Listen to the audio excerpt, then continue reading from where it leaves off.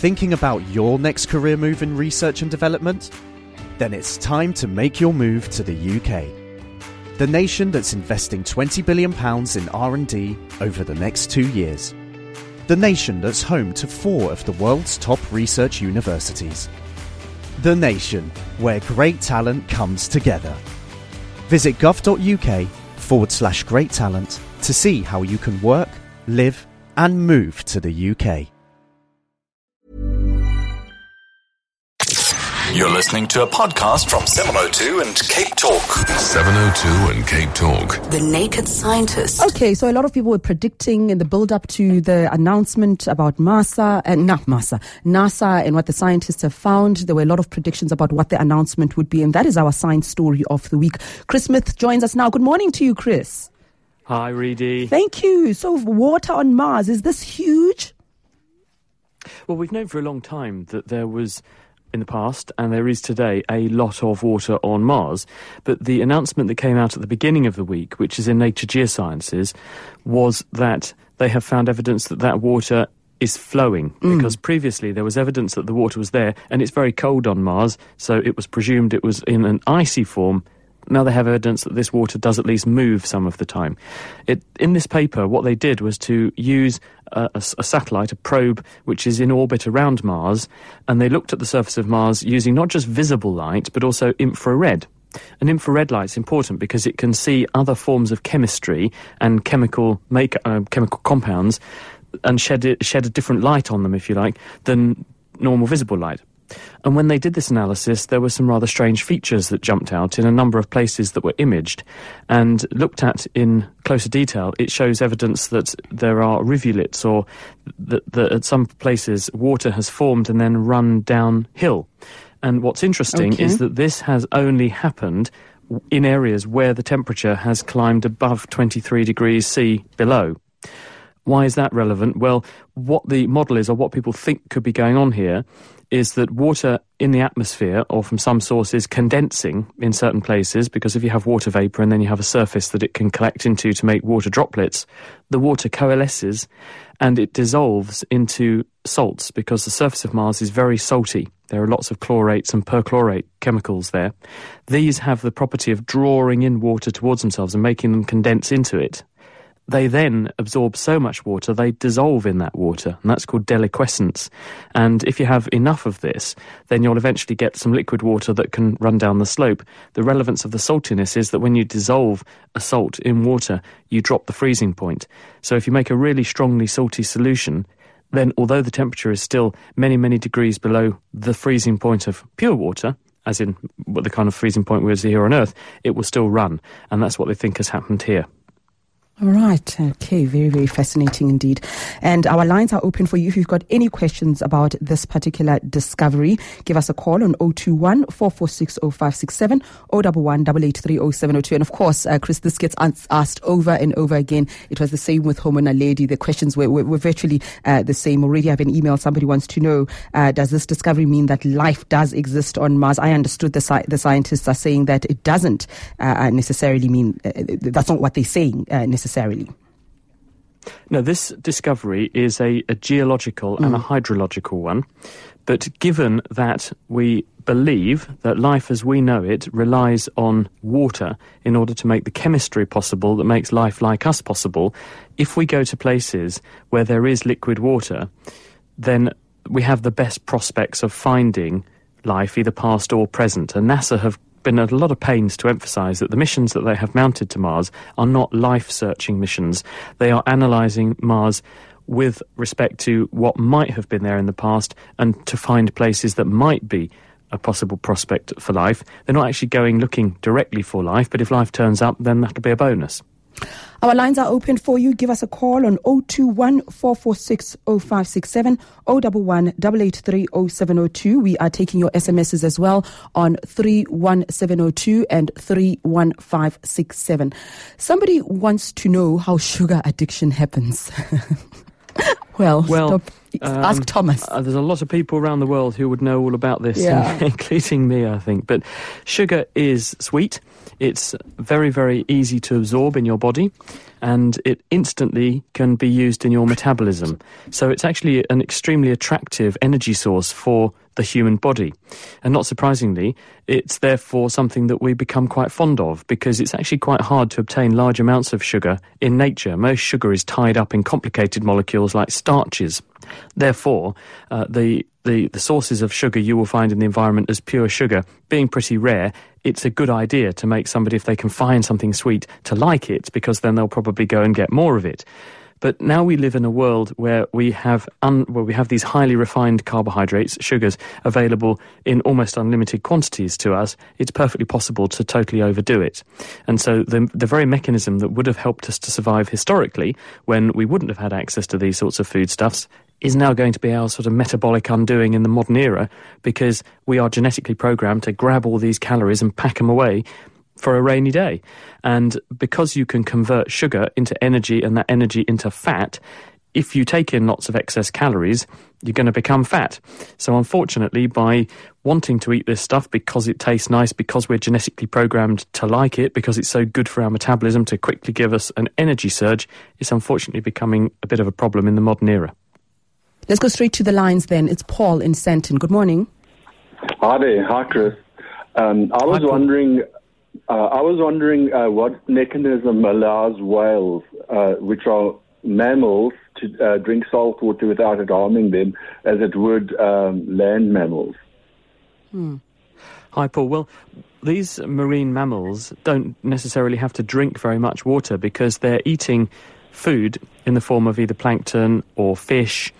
And those animals, when they eat them, have got water in their bodies that are not at the same concentration as salt water always. So some of their water will come from that source.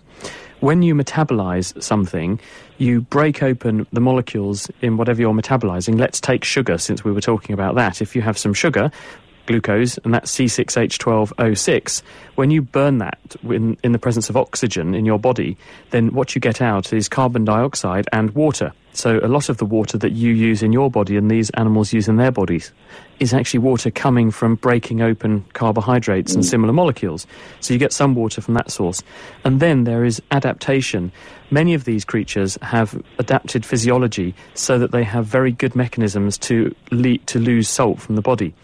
We do it by having our kidneys throw away excess salt in the urine up to the point at which we normally need to lose salt from the body. In other words, there's a certain concentrating power in our blood that's capable of losing the excess salt in the kidney. Other animals that have to live in more demanding environments have better kidneys and other ways to lose the salt. So the answer is that they have all of these things put together in order to enable them to survive very well in the environment that they inhabit. Okay, does that answer your question? Very fascinating one. Paul, thank you very much. Are you satisfied? Thank you. Okay, thank you. Now, Richard in Morningside. Good morning. Hi, Reedy. Hi, Chris. Chris, my question is about TV decoders and remotes. My decoder is out of the line of sight of the remote when we're sitting watching TV. During the day, I have to get up and it's got to be in line of sight of the decoder, but at night it doesn't. Why is that? Well, I'm not sure what sort of device you're using. Is it an infrared one? Yes, it is. Difficult to say, because infrared is just another form of electromagnetic energy, bit like visible light. It's just off the end of the spectrum of the visible light. And if you think about your room, when you turn the lamp on in one corner of the room, although it's in that corner of the room, then the light still shines on most areas of the room, because a bit like a bullet ricocheting around a room, light waves will bounce off of surfaces and get pretty much everywhere. And the reason you can sit out of line of sight with your infrared remote is because the infrared will bounce off of certain surfaces which are opaque to infrared, and they will then go back into the decoder from a range of angles. And as long as enough information reaches the decoder or the receiver for it to pick up the signal, then you're home and dry. I can only think that the reason it works at some times of the day and not others is perhaps because things are organised differently in the room at different times of the day. Because if you've got something in the way which is opaque to infrared, and what do I mean by that? Well, interestingly, some things which visible light will go straight through are completely opaque to infrared or other wavelengths of light. And so maybe if the furniture's in a different place, or there's more in the room, more people in the room, that may soak up the energy or also emit other sources of infrared that can confuse your thing. If you turn the lights on, for instance, there might be some infrared signals that bleach out the infrared, which would normally get to the decoder when the room was dark, because they'd bounce off other sources, other surfaces. If you follow my logic, if you've got other sources of infrared on because it's nighttime, exactly what you're saying, be interfering in. It always works at night and never during the day. Then I'm at something of a loss, apart from those reasons I've outlined. I think don't use it during the day. That would be my answer. Don't watch TV during the day. Hey, Richard? Thanks very much. Oh, man, I'm kidding.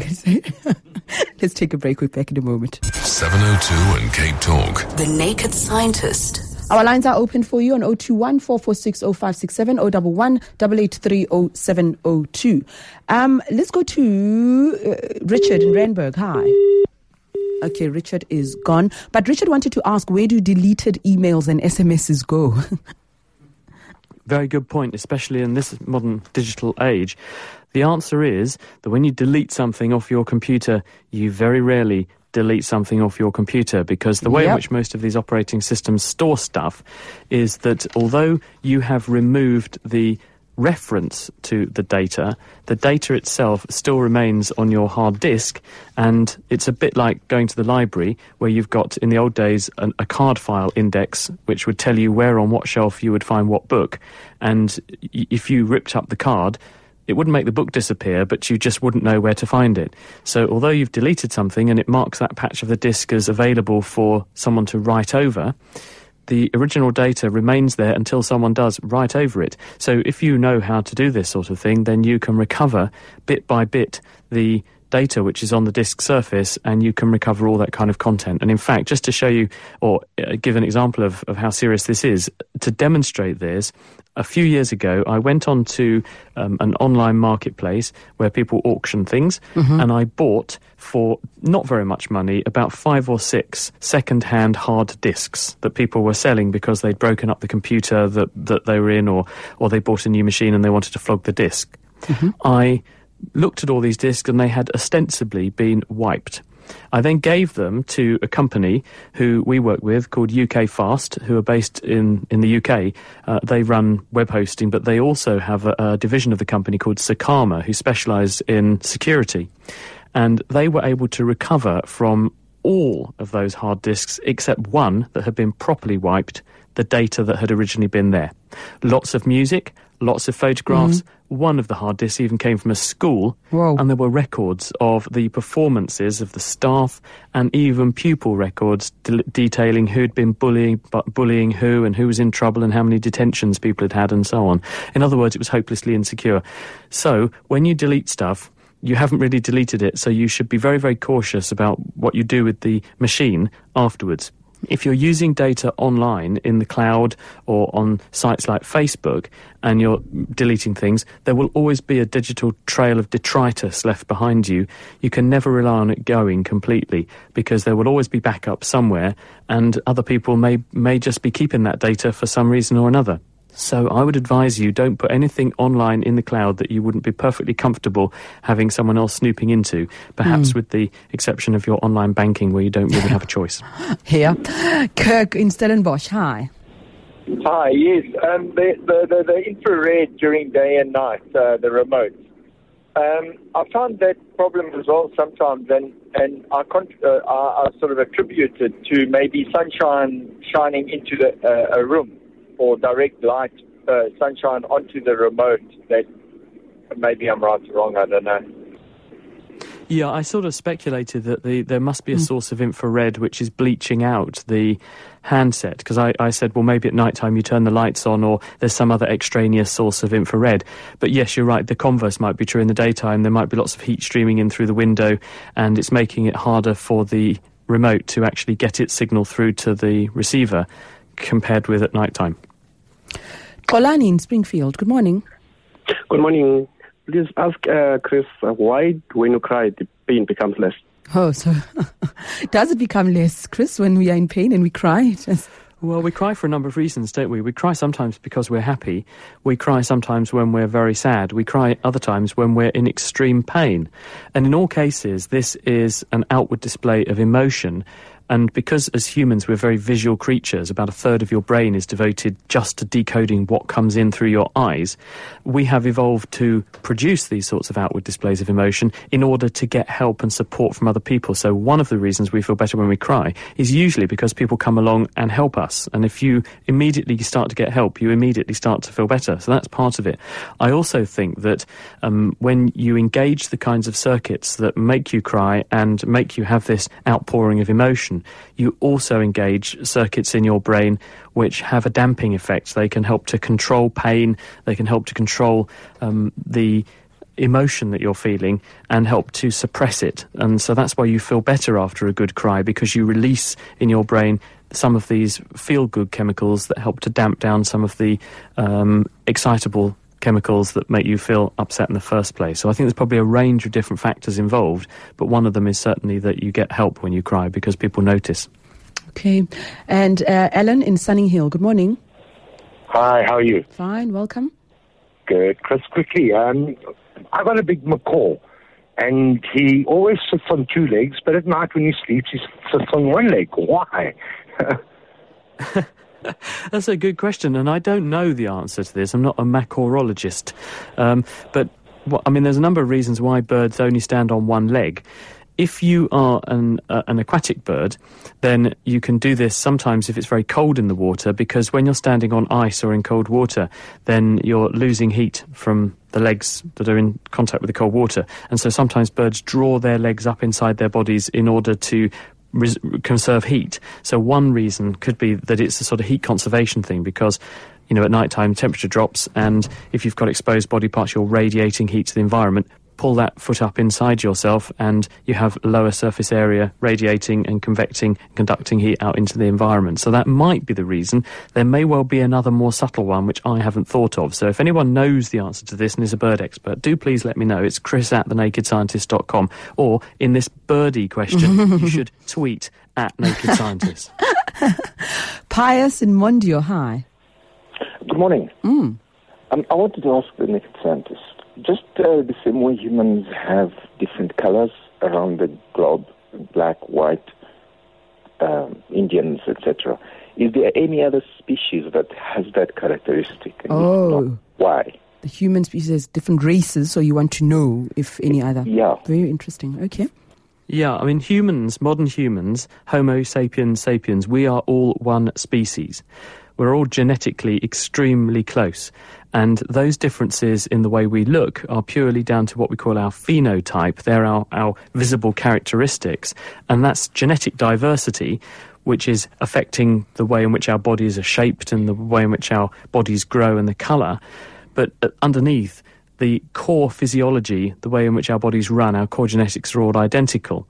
Now, the evidence for that is that we're all interfertile. If you are a human who is from South America and you get together with someone who's an Inuit in the North Pole or someone from China or South Africa, then you should be able to breed and have fertile offspring, which is, at the end of the day, one of the definitions of a species. So that shows that we're all the same species, and we know that genetically anyway. You can do the same thing with dogs. Dogs, despite the fact that they all look different, and some of them are not much bigger than a guinea pig, others are almost the size of a small horse, they are all dogs, they are all interfertile because they are all the same species. And the genetic diversity in the dog population, informed and enforced by human selective breeding, has led to these emergence of breeds. And that's very similar to where all these breeds of humans came along, because historically, before we had cars and planes and trains, people were very isolated around the world. They lived in small communities where certain types of genes, which led to the emergence of certain types of characteristics, those genes got concentrated in those populations because they gave those people advantages. Modern humans evolved in Africa. They evolved to have an African characteristic, a certain stature, a certain skin colour, a certain hair hair type, all of which gave huge advantage for living in the environment that these people evolved in. When they moved out of Africa to other parts of the world, those traits were diluted or changed in order to reflect the new environment they lived in. White people came along because when you go out of Africa, you no longer need that intense pigmentation in the skin to protect you from the sun, to stop you losing all your folic acid. You then have another problem, which is you can't absorb enough sunlight to get vitamin D when you live in the North Pole. And so you have to have white skin again in order to overcome that. And that's it's just genetic diversity. So the answer is that actually we're all one big happy family, and it's just because of local selection of genes that make us look a bit different. Lots of animals do this. An SMS, what actually happens when you yawn? Well, when you're yawning, we think that part of the reason why we're yawning is to wake us up. And that sounds a bit of a facetious answer, but it's true.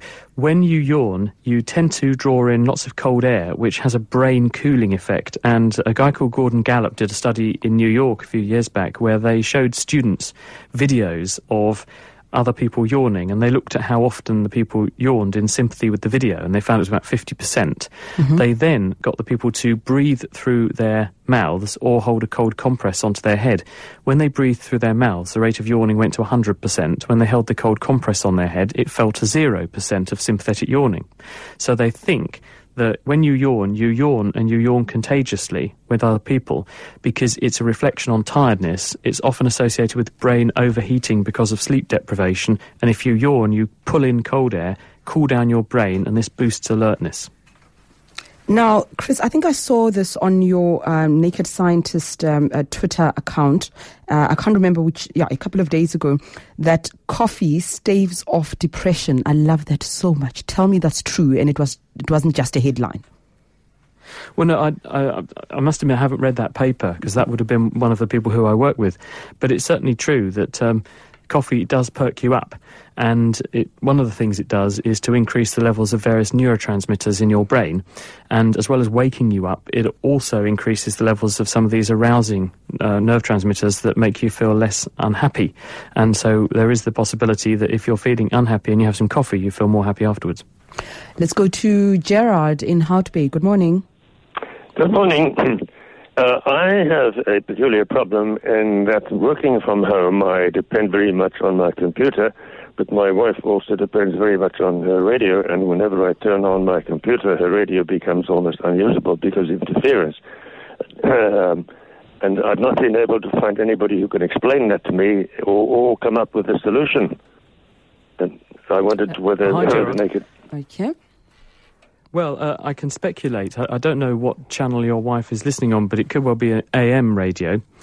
And if you are using a computer and it's got lots of electrical parts that are whizzing around like fans and things in it, these fans will generate little sparks where the brushes are. Usually, that's common. And when you have little sparks or electrical discharges like that, and also some of the chips inside these things that are working at high frequencies, they will produce interference.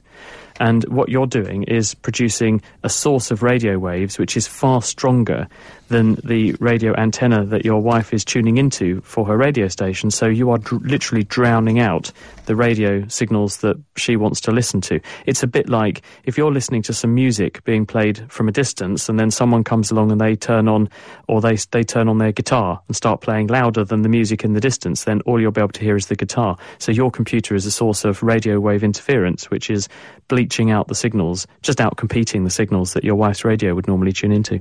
Have a lovely weekend, Chris. We're done for the moment. I'm going to do my best. Thanks, Reedy. Bye-bye. We'll podcast this conversation with the Naked Scientist.